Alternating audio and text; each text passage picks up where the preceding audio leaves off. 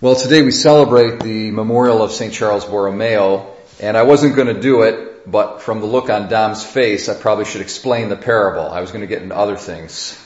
And Richard was asking questions before Mass as well. I think, in any kind of metaphor, every metaphor limps is what they say. Okay, so when you have some kind of image and something that you're trying to explain by means of the image, there's going to be things in common, and there's going to be things that are not in common. So, obviously, the dishonesty of the steward is not being placed before our hearts and considerations and minds as a model for imitation.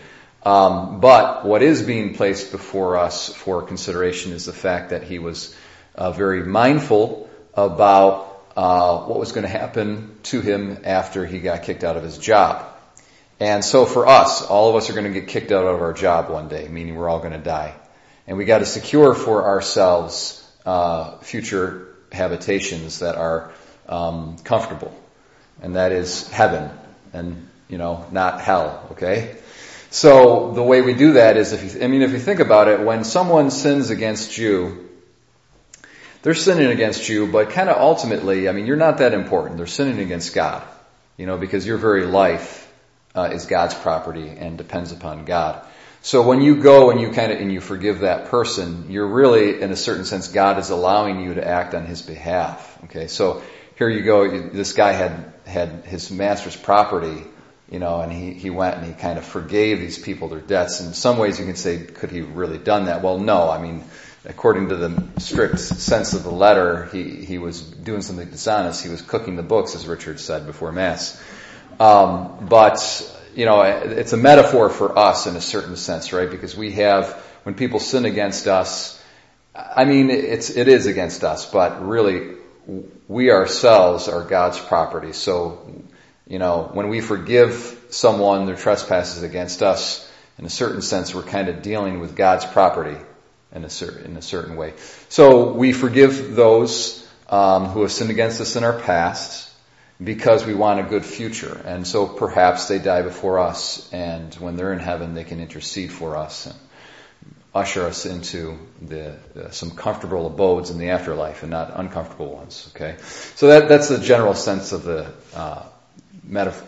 parable. I actually didn't want to talk about that. I want to talk about St. Charles Borromeo. St. Charles Borromeo was a very remarkable saint. He's one of these guys where, at this time in the 16th century, it was just after the Protestant movement had begun, and it was a real moment of humbling for the church, okay, because there was a lot of corruption that was going on.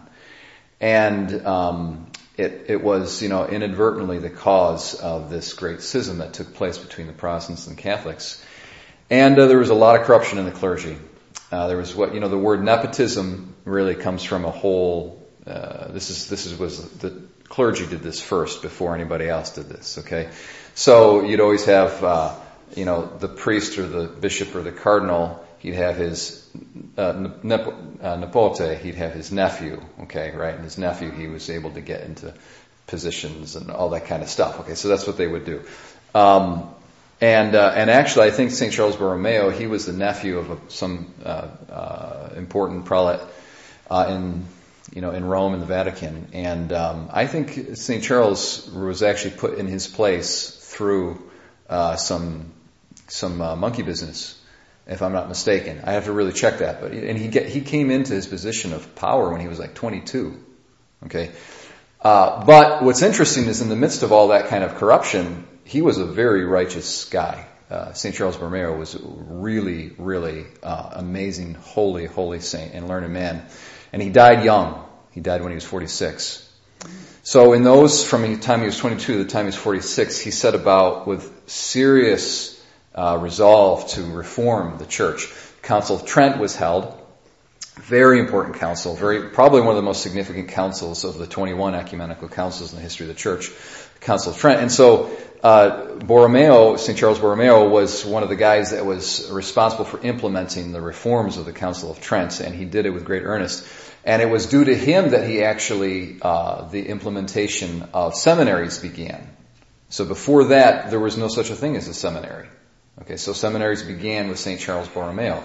And that's been the means of educating priests ever since, and it's worked out pretty well for 500 years. It's worked out pretty well. It could be, there's weaknesses to the system. There's problems. It's not perfect, but for the most part, the whole idea of the seminary was from St. Charles Borromeo, and it works pretty well.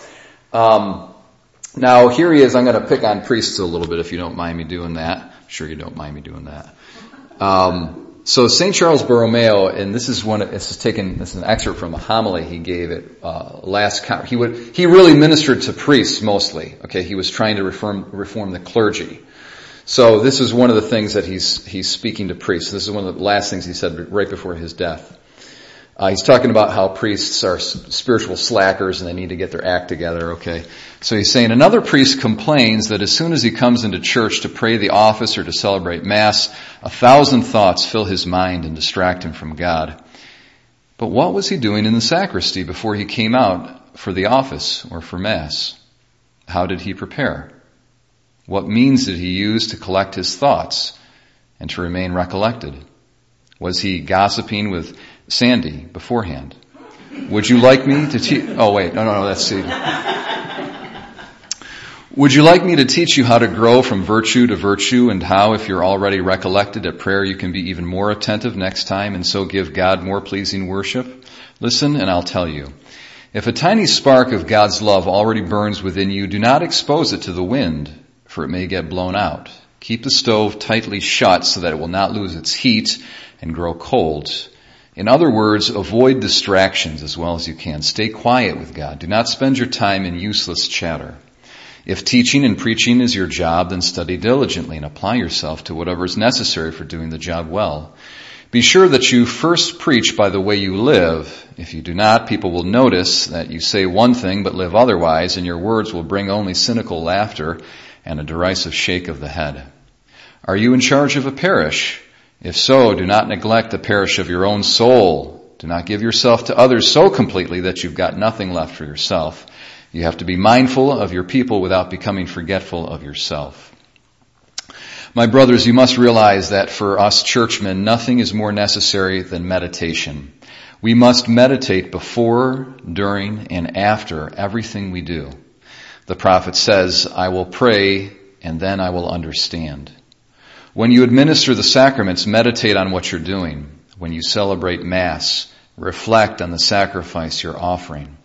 When you pray the office, think about the words you're saying and the Lord to whom you're speaking. When you take care of your people, meditate on how the Lord's blood that has washed them clean, so that all that you do may become a work of love. This is the way we can easily overcome the countless difficulties we have to face day after day, which after all are part of our work.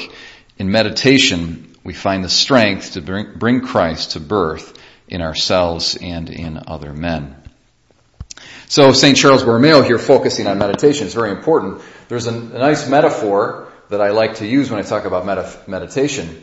Think of a needle and a thread. So the needle is the meditation, and the thread are the affections of the heart. They are the prayers, the petitions that come forth after our consideration, after our meditation. And then there are finally the resolutions that we make to improve some area, to do some concrete thing in our life that particular day. And so when it comes to meditation, you should have a good Bible. I recommend the Revised Standard Version Catholic Edition. You should have spiritual works. There's spiritual works sitting right here in our, in our vicinity. You can reach out and grab one on your shelf, buy some, and have some kind of content. Maybe the readings of the day, the Mass readings of the day, whatever it is, have some kind of content. You spend some time and you think on a daily basis and you meditate what it is that you're reading.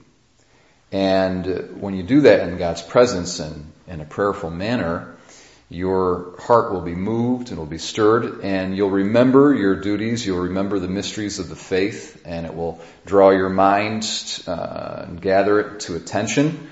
And you'll think to pray for certain graces that you would not have otherwise been reminded of.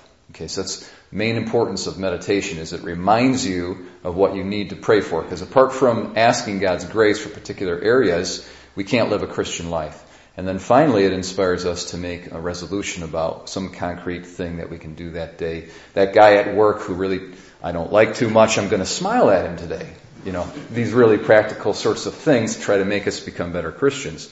I think this is what we see here really in St. Paul's letter to the Philippians. He says, join with others in being imitators of me and observe those who thus conduct themselves according to the model you have in us. Now, St. Paul being an apostle, he can use himself as an example. I can't get away with that. I'm a lot lesser, on the totem pole than Paul. But when Paul, being an apostle, being himself a saint, we can consider the apostles. We can consider the saints. So that's what about meditation, okay? And then here's Paul, and he's crying. This is amazing. He says, many I have told you, and now tell you even in tears, conduct themselves as enemies of the cross of Christ. He's speaking about Christians, and in fact, I think he's speaking about Christian teachers and preachers. Okay? But he's saying there are Christian teachers and preachers who conduct themselves as enemies of the cross of Christ. Their end is destruction. Okay? Their God is their stomach. Their glory is in their shame. Their minds are occupied with earthly things. See what they're doing with their minds? Their minds are not engaged in meditation upon the truths of the faith. Their minds are engaged with earthly things.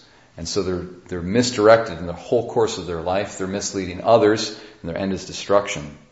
And he says, but our citizenship is in heaven, and it's from there that we wait our Savior. He'll change our lowly body to conform to His glorified body. So now we're thinking about the future.